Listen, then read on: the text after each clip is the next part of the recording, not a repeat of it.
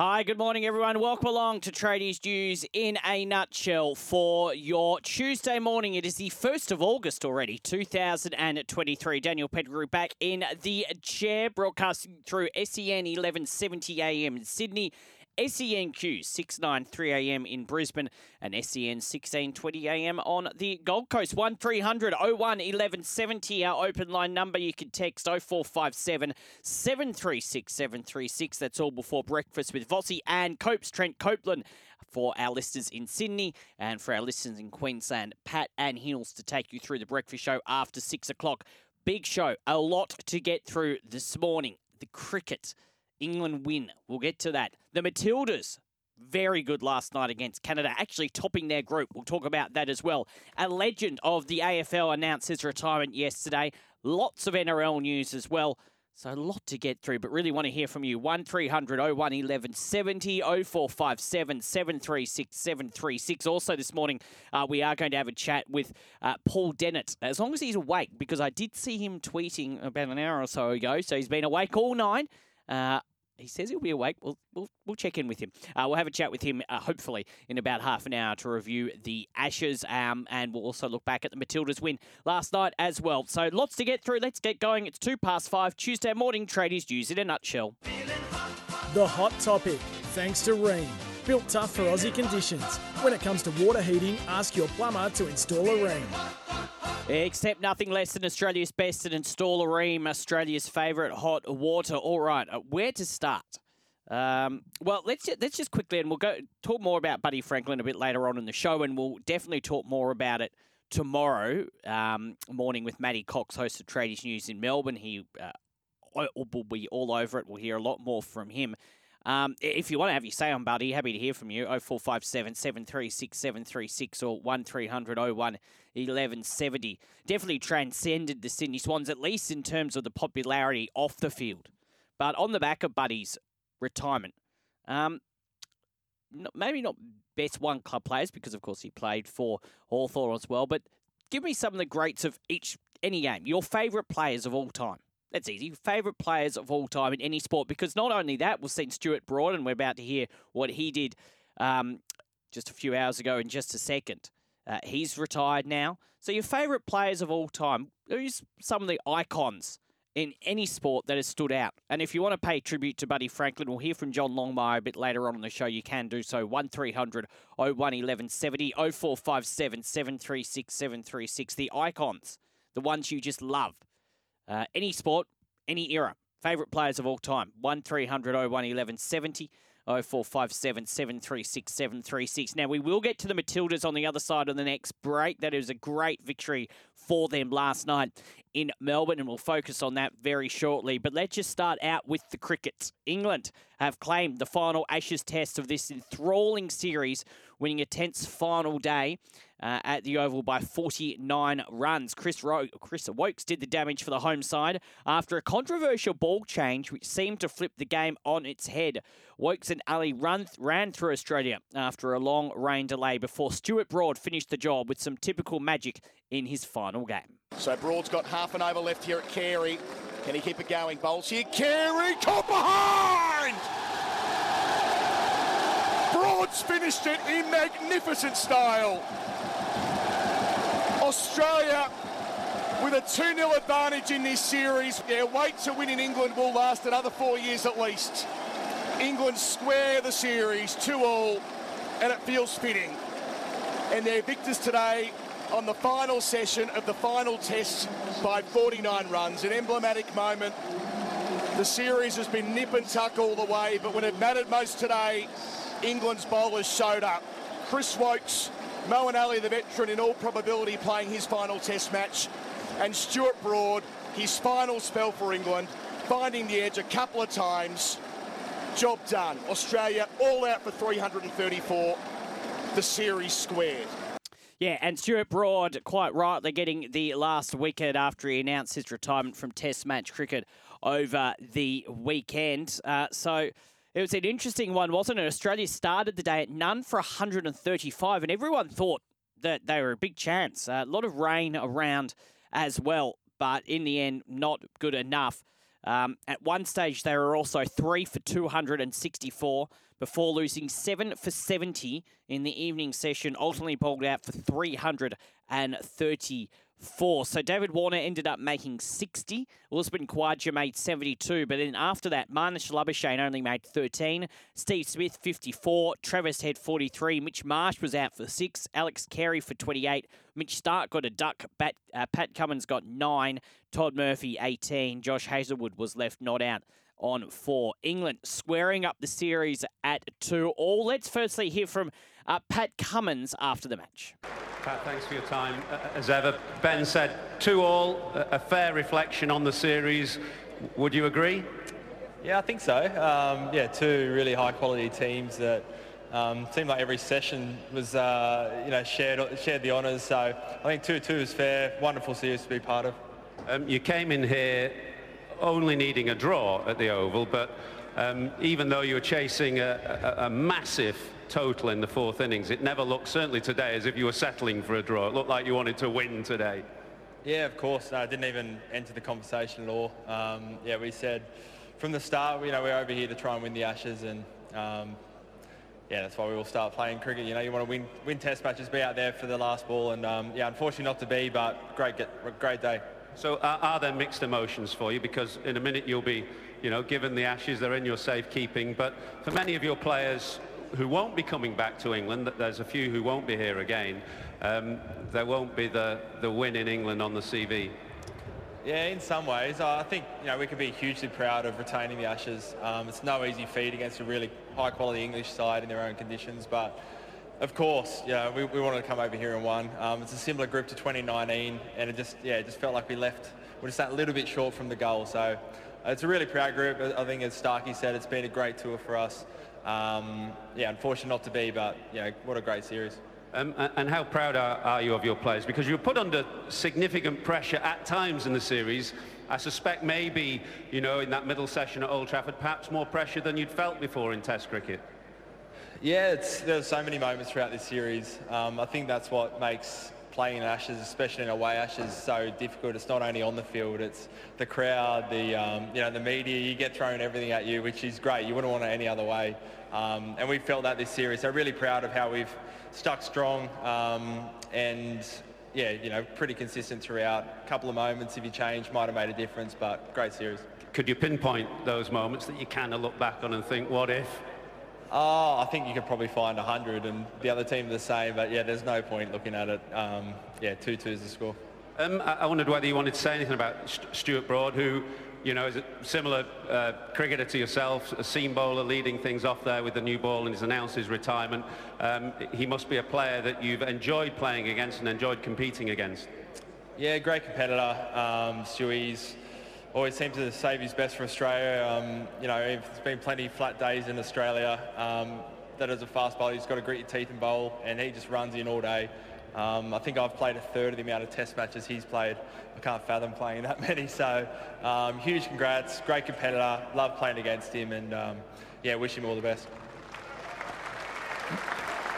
And I think I speak for everybody in this ground and everybody watching that it's been an absolutely fantastic series. You've done yourself proud, and your team have done themselves proud, so many congratulations. You're about to go and receive the urn, which is in safekeeping. Well done. Thanks very much. Cheers. Thanks. Pat Cummins post-match with Michael Atherton. So the series wrapping up at 2-all. Australia retain the Ashes.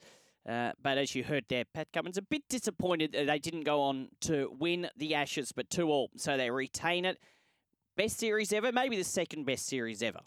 Maybe. Which one do you have higher? Do you have this series higher? So entertaining. Or do you have the 2005 Ashes series just still above it? I probably have 2005 just because it was just, obviously, the fourth test last week was rained out 2-all. 2005 probably just ahead of this one, but it's very hard to split them.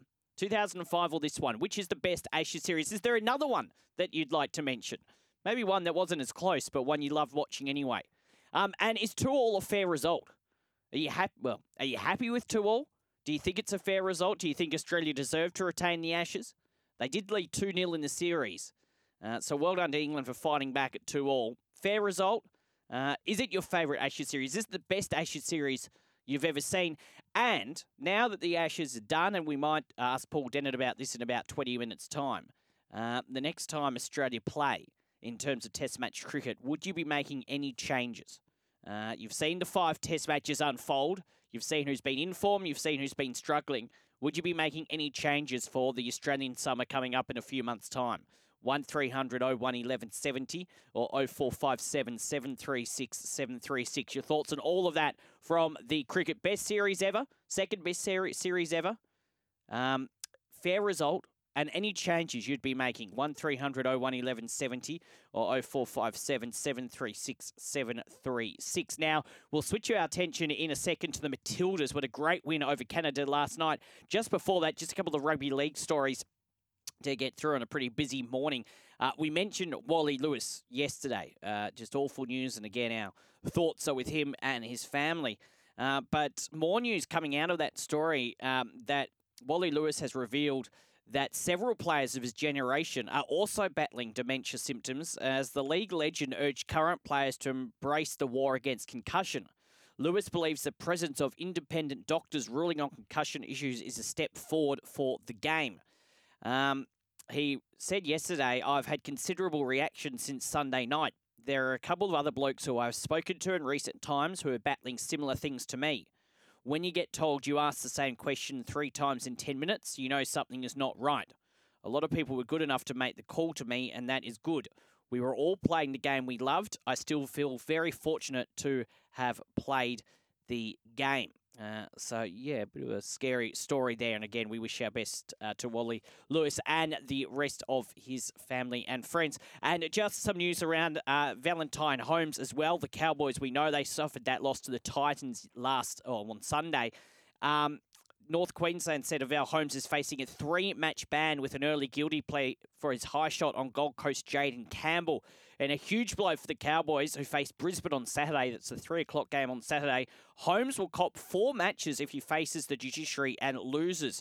He was hit with a Grade 2 careless high tackle charge for the hit on Campbell in Sunday's loss to the Titans, which is the Star Centre's third similar offence. In other judiciary news, Canterbury's Reid Marnie escaped with a $1,000 fine for his shoulder charge on the Dolphins' Josh Kerr.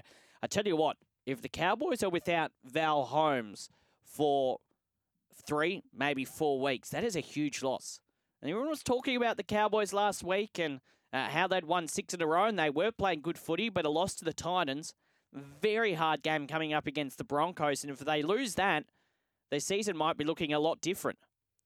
Cowboys, can they make the 8 without Val Holmes? It is such an intriguing race to the top 8. I know, at least in Sydney, the Daily Telegraph has written an article today about potential final predictors to see how and what your team would have to do if they're still in contention for the top 8 to make the finals. It's an intriguing final 5 rounds, but that is bad news for the Cowboys if Val Holmes is to miss the next 3 or 4 weeks. 1300 01 1170 or 0457 736 736. Your thoughts on any of that? Your thoughts on the cricket? Fair result? Best series ever? And are there any changes you would make for the Australian home summer? Someone in, someone out. 1300 01 1170 0457 736 736. If you want to pay tribute to Buddy Franklin, who announced his retirement effective immediately yesterday, you can. And who are some of your favourite players of all time in any sport? Who are the ones that stand out for you that you just loved watching? 1300 01 1170 or 0457 736 736. After the break, though, we're going to turn our attention to a magical night for the Matildas in the Women's World Cup, and we'll have a chat with John Gallo next. It's 5:14. 19 past 5, Andy says on the cricket, he says, much prefers some of our 5-0 wins. Well, yes, I mean, that was good. I always remember, and we'll talk to Paul Dennett from the Cricket Unfiltered podcast in about 10 minutes about this series just gone. If you're just switching on the radio, just woken up, England have won the 5th and final test, so 2-2 in the end. Always remember the 2013 Ashes, or 2012, was it 2012, 2013, 2013, 2014? Anyway, when Mitch Johnson went mad. No one really wanted him in the team beforehand, and he had just a fantastic series. So your favourite Ashes series of all time, was that a fair result 2-2? I think it probably was in the scheme of things. I think pretty evenly poised, these two teams, evenly matched. And what changes would you be making for the Australian home summer, if any? Would you be making any changes? You can pay tribute to Buddy Franklin. You can tell me some of your favourite players of all time. Which are the ones that really stood out? 1300 01 1170 or 0457 736 736. Or any thoughts on this from last night? Steph Catley's got some space. Two in the middle of weights. Catley looking for the left foot. Works it in. It's bobbling around. Rasso's there. She's in the area. Rasso! But it will be nullified. It's offside. Within the run. Oh, hang on. Oh. It's a goal. They've given it. The double check has given the goal to Australia. Corner here for Australia. Kyra Cooney cross, an in-swinging ball on the right boots to the back post. It takes a bobble. It's on the goal line. It's been turned in. Hayley Rasso puts it in, and now it is 2-0 for Australia. It didn't take long. Hayley Rasso has a break. Long down the left flank for Australia. Into space as well. Caitlin Ford's in behind the defence. Needs options in the box. There's none at the moment. She continues on. Caitlin Ford cuts it back. Mary Fowler off the post and in. Mary Fowler, she doesn't know whether to celebrate or not. Celebrate, Mary. You've got a goal. Down the right side to Lacasse, and there's a whistle just as Lacasse was starting to motor up. They have stopped their advantage, and there's going to be a check for a penalty. And there's going to be a penalty for the Matildas. Melbourne waits on its feet. Steph Catley in her hometown. Left foot, it's in. The Matildas are on their way to the round of 16. Steph Catley. A dream night for the Matildas. 4-0 over Canada. John Gallo on the line. Morning to you, John. Almost what a turnaround from the first couple of games. I know the Matildas won their first game against Ireland, struggled, Thursday night, but then last night, fantastic victory, and all without Sam Kerr. Yeah, morning, mate. Yeah, absolutely. Fantastic night for Matildas fans and for Australian football in general. I think it was just a surprise as well, in all fairness. I think, after the first two group games where we really struggled in our performances, as the Matildas, there was no real click in our performance. There was no real togetherness. That really fast-paced attacking football went missing, and there was a little bit of fear that it was going to go missing against this Canadian team who was very, very good on the ball, very tacky, very good defensively in their first two games. But I tell you what, it just was a complete 180. It was the Matildas dominating, playing fast, attacking football, really good with the possession, and really going at the Canadians for pretty much the full 90 minutes. They just didn't let up at all. And the Canadians defensively, they let 4 goals in at the end of the day. And obviously the last goal was a penalty, but rightly given, I think, as well, when you look back on it. But, yeah, I think the performance was just unbelievable from Matildas. Well done.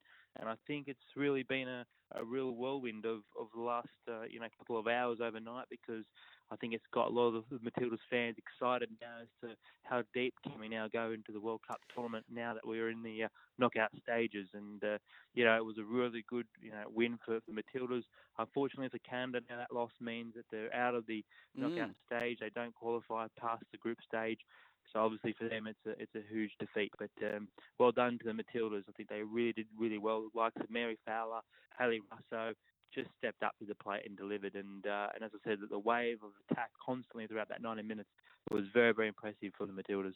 Yeah, and Nigeria and Ireland had a 0-0 draw. You mentioned now how far the Matildas can go because, and we'll talk about what might be potentially coming up in a second, but you talk about the Matildas before the tournament. And everyone is excited that the World Cup is on home soil in Australia and New Zealand anyway. But I think people probably rightly were a little concerned after their loss the other night. But with Sam Kerr still hopefully to come back, they've now got a week off. They don't play again until next Monday. The confidence, especially after beating the defending Olympic champions 4-0, has to be high, surely. Yeah, absolutely. I think so. And to do it without Sam Kerr as well.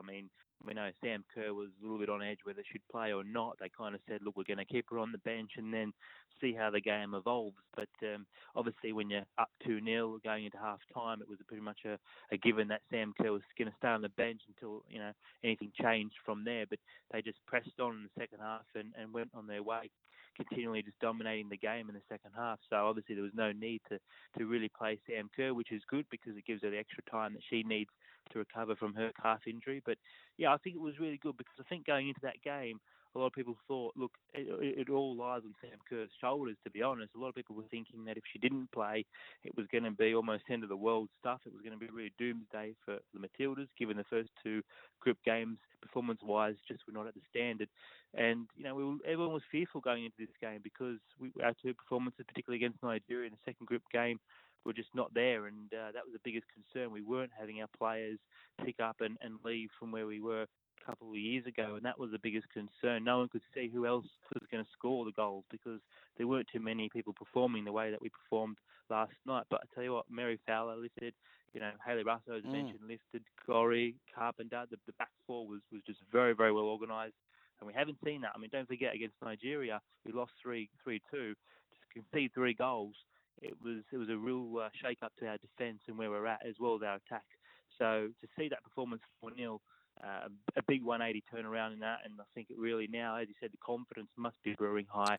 And I think the crowd, I said on the last time I was on, I said the crowd down in Melbourne was a big factor. Getting everyone involved was huge, I think, and I really don't think that the Canadians expected such a crowd and such an atmosphere throughout that course of the game. The Aussies were really behind the Matildas the whole way through, and I think that really helped in the end. Now, quite remarkably, after coming in last night, not thinking that we all thought that they might not even get through, they actually now topped the group with that performance.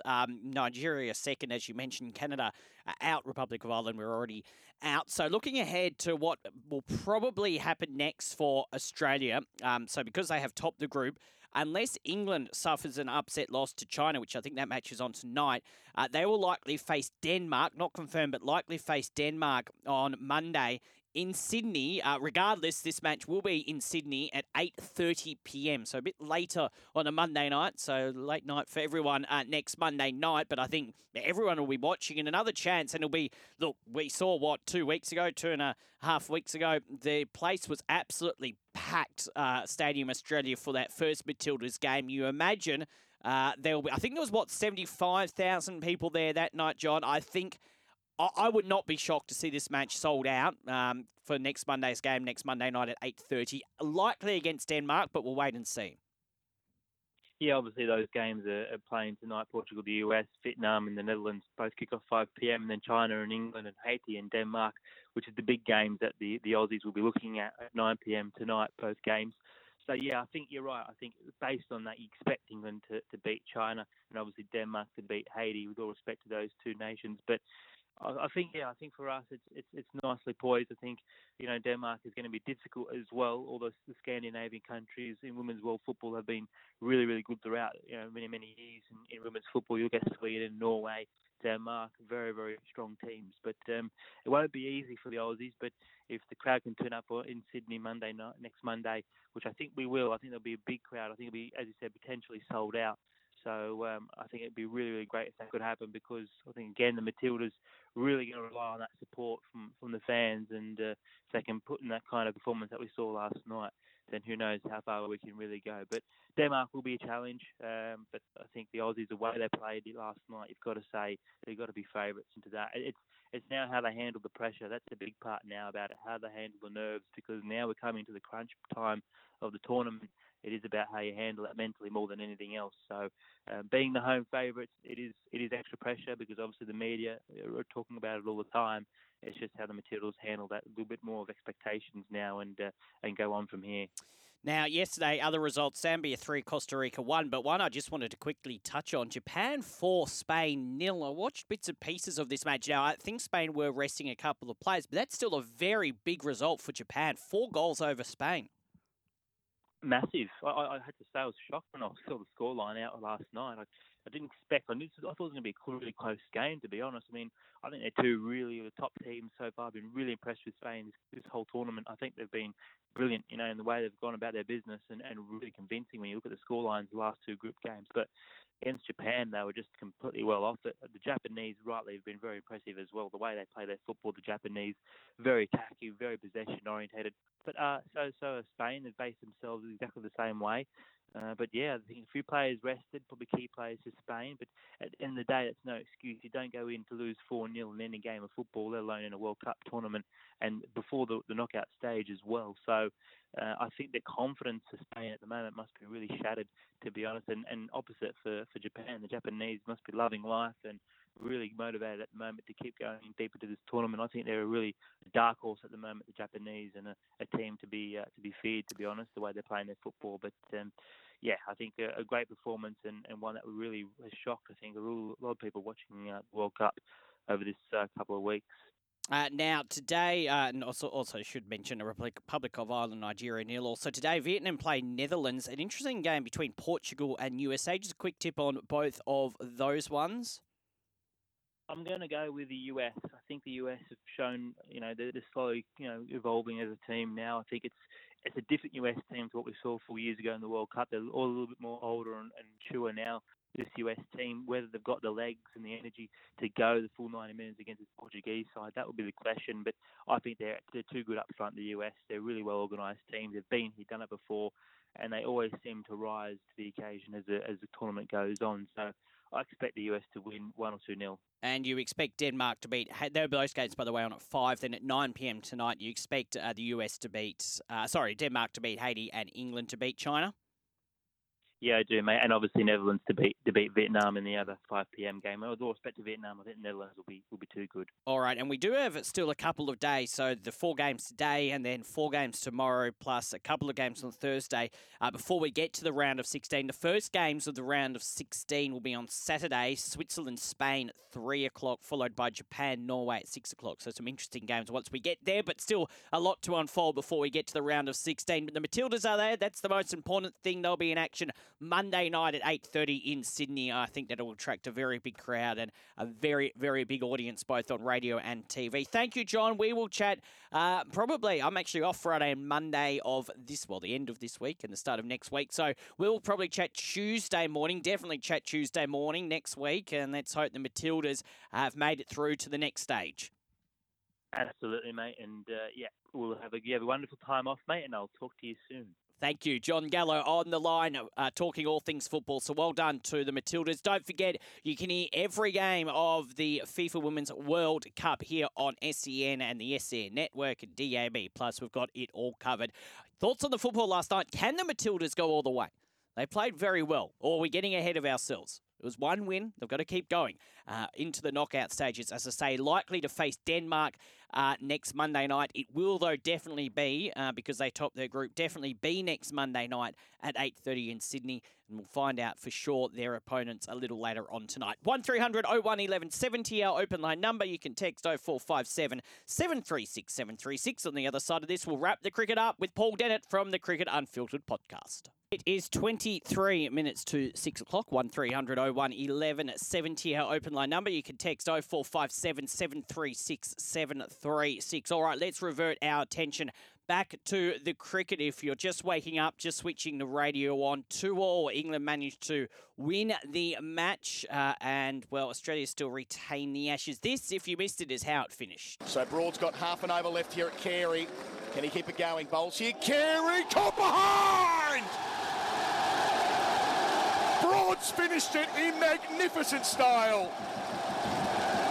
Australia with a 2-0 advantage in this series. Their wait to win in England will last another 4 years at least.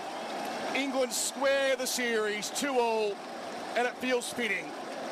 And they're victors today on the final session of the final test by 49 runs. An emblematic moment.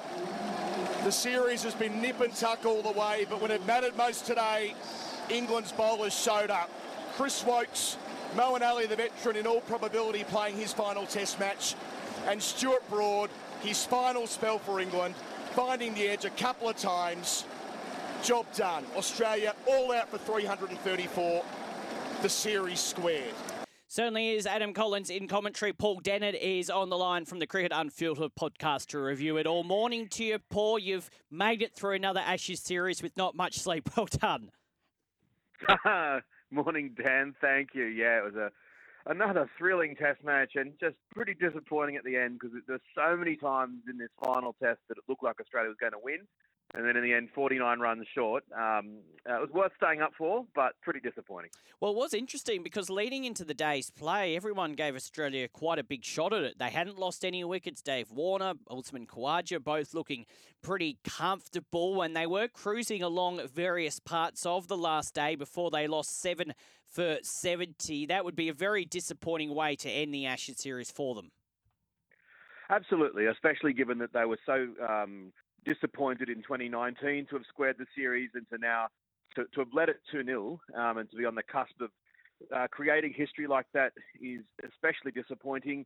And I mean, you watch a lot of cricket, you see this sort of thing happen where your mind says that even though Australia at times looked like they were cruising, we had the big partnership initially between Warner and Khawaja, lost 3 wickets, and then Smith and Head looked like they were taking us towards victory, and it just feels like, oh, this is going to be okay. But you've got to remind yourself, you've seen this many times before, and a clump of wickets is not too far away. On a day 5 wicket where it did start to spin, Chris Wokes was amazing. Moeen Ali just defied the fact that he'd sort of injured his groin to come and bowl really well on the final day. And then when it happened, it was so swift that the 4 key wickets fell in the blink of an eye, and Australia went from, oh, we're going to do this, to, oh, no, this is on in no time. And it's fair to say that Pat Cummins, and he said basically this after not just this match, but also the last test, that they came to England to win it. Now, they've had still a really good time over there. They won the World Test Championship. They've retained the Ashes, but you would have liked them, or they would have liked to be able to say they have won the Ashes. It's interesting, isn't it? Because at 2-0 up, everyone was happy that what Australia were doing. But then you look at the final 3 test matches, losing the 3rd test match, losing this test match, the 4th test being a draw, but probably rain saving Australia. Is 2-2 a fair result in the end? Both sides seem pretty evenly matched in this series.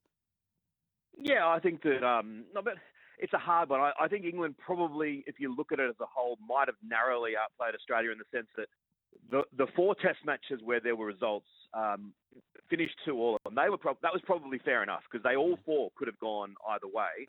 But the one test that was drawn, you're right, England were definitely disadvantaged by the rain. Australia were probably saved by the rain, and England really hammered us in that game. So on the whole, you'd say maybe England slightly shaded us. However, Australia did lose 4 tosses. We did seem to bat under leaden skies more often than England did. That's not just saying that. Everyone's been saying that. And then even in this last game, there was the controversy of the ball being changed and that suddenly seeming to make it really start to swing. So away from home, it's very difficult in this modern era to get a result. And as you said, Australia winning the World Test Championship, coming away with the Ashes, is a pretty high pass mark. Yes, it's disappointing. I think in time they'll reflect on a pretty successful winter. And also, when you think about it, and we know it's not the hardest job in the world, but they are away from home for a long period of time. The World Test Championship was, 6-7 weeks ago now? So they've been over there for a good couple of months. So it would, I suppose, take its toll after a while. Oh, absolutely. I mean, being an international cricketer is, don't get me wrong. If I had any talent, I'd be very happy to be one. Yes, me too. Yes. But, I remember reading Steve Waugh talking about how he said that you just don't live a normal lifestyle. You can't have a normal doctor or a dentist, and you're sometimes away from home 11 months in the year. It's a very unusual lifestyle. So they are handsomely rewarded for it. But yes, you're right. It is a difficult thing to be away from home so often, and it never ends. You get a little bit of a break, and before you know it, they'll be over to South Africa, then the World Cup, and then playing in Australia this summer. Yeah, we'll have a chat about all of that in just a second. Just a couple of big things to come out of the last day. A lot of controversy around this ball change for England. What did you make of it? Yeah, so it was very interesting. Just before the rain curtailed day 4, Usman Khawaja got hit a nasty blow in the helmet. And after that, they changed the ball. You can only assume that it's the actual impact on the helmet that caused the ball to be changed, which shows how brutal the game can be. And incidentally, I think this game had more balls hitting batters. This series had more balls striking batters. It was 98 before going into the final day than any series they have where they've kept records like that. So it was a tough series. But they're meant to change the ball with a like for like. They bring out the box, and presumably the ball that was the closest to a like-for-like wasn't particularly similar. And even in the 11 days of the 11 balls before rain stopped play yesterday, that new ball, the replacement ball, started to move around, whereas the old one had not been. And this morning, the ball was moving everywhere.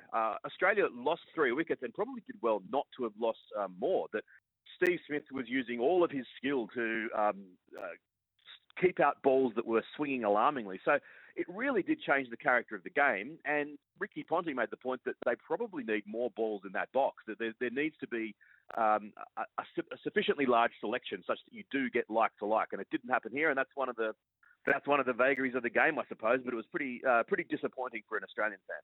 Now, one of the other things, one of the odder things coming out of the match last night was the Steve Smith and Ben Stokes. Now, Ben Stokes, well, you'll be able to talk us through it more because you were up. I've just been watching it on replay whilst we've been talking. Ben Stokes catches the ball and then, well, he probably said he was celebrating, but it comes out of his hand very quickly. If you haven't seen it, it's on Twitter.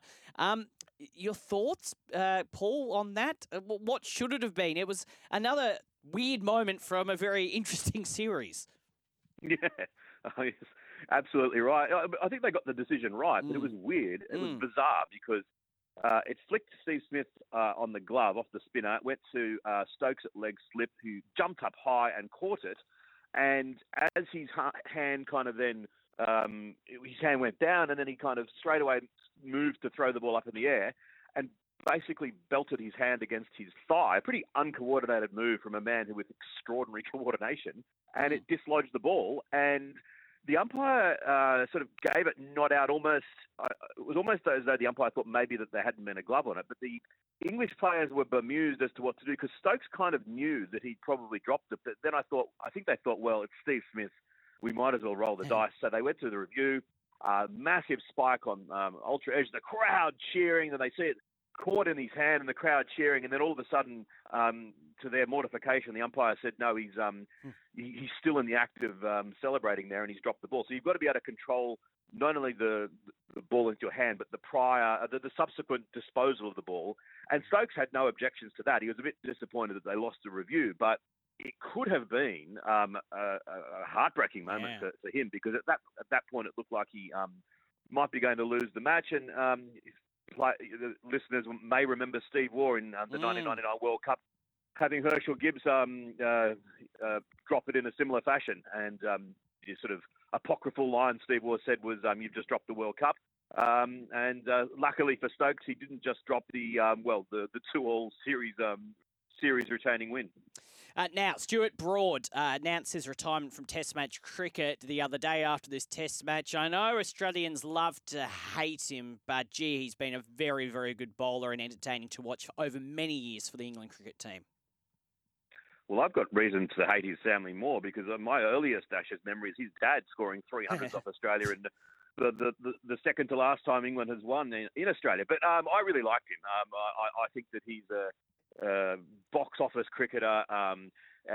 He's a pantomime villain. I don't think any Australians really disliked him, except maybe when he didn't walk when he nicked it to slip in 2013. But he's taken more wickets against Australia than any other cricketer in Test cricket. And what a way to go out. Right on top of his game. Age 37, looked like he could have gone on for years. But 2 wickets to finish it when it was Australia didn't look like they were going to win, but they were, Carey was hanging in there, and there was just a period where England was starting to get nervous. Broad went bang, bang, and finished it in emphatic fashion. So, yeah, wonderful career, and I'm sort of sad to see him go. It's obviously the end of an era with the last time that Broad and Anderson will play together. Yeah, been a great duo for many, many years. All right, got a couple of minutes left. What's next for this Australian team? The Ashes done and dusted, the World Test Championship done and dusted. There was such a big build-up before this, but there's not a lot of rest for at least some of these players with some one-days in the World Cup not too far away. Yeah, absolutely. There's T20 franchise cricket that's going on here, there, and everywhere that some of them will be involved in. But the next time the Australian men's team is actually playing is in about a month's time. We are going to South Africa to sort of. It's the tour that we had to cancel during COVID that has been swapped from a test tour to a one-day tour. So Australia will be over there and 6 one-dayers and 3 T20. So it's going to be good preparation for the World Cup. Plenty of late nights for those of us who like to watch it because it'll be starting at very obscure hours. Then they have 3 one-dayers in India ahead of the World Cup, then the 50-over World Cup. So very, very busy schedule, but a few weeks off from the Australian side at least in the coming weeks. And that series against South Africa begins on the 7th of September, I think it is. So the 7th of September. So they get about a month off, and then of course, as you say, the World Cup not too far away either, beginning on the 5th of October. So plenty of cricket for us to look forward to. Paul, great stuff. Appreciate all your work right throughout the Ashes series, and we'll keep chatting once a week in the lead up to the South Africa series, then into the World Cup, and then into the summer of cricket, because it's going to be another busy 6 or so months as we wait for the summer to start here, but a lot of cricket to come between now and then. Thanks, mate. Get some sleep, and we'll chat again next week. Looking forward to it. Thanks, mate. Paul Dennett from the Cricket Unfiltered podcast. He does a great job with both Andrew Menzel, who we speak to on the show as well. We know Julissa Apps very well as well. So must listen to that podcast as well, and Paul will join me on a regular basis as we move towards that South Africa series and the World Cup. 0457 736 736, our text number. You can call the open line on 1300 01 1170. We'll take a break. Breakfast not too far away through Sydney and Brisbane. It is coming up to 10 to 6.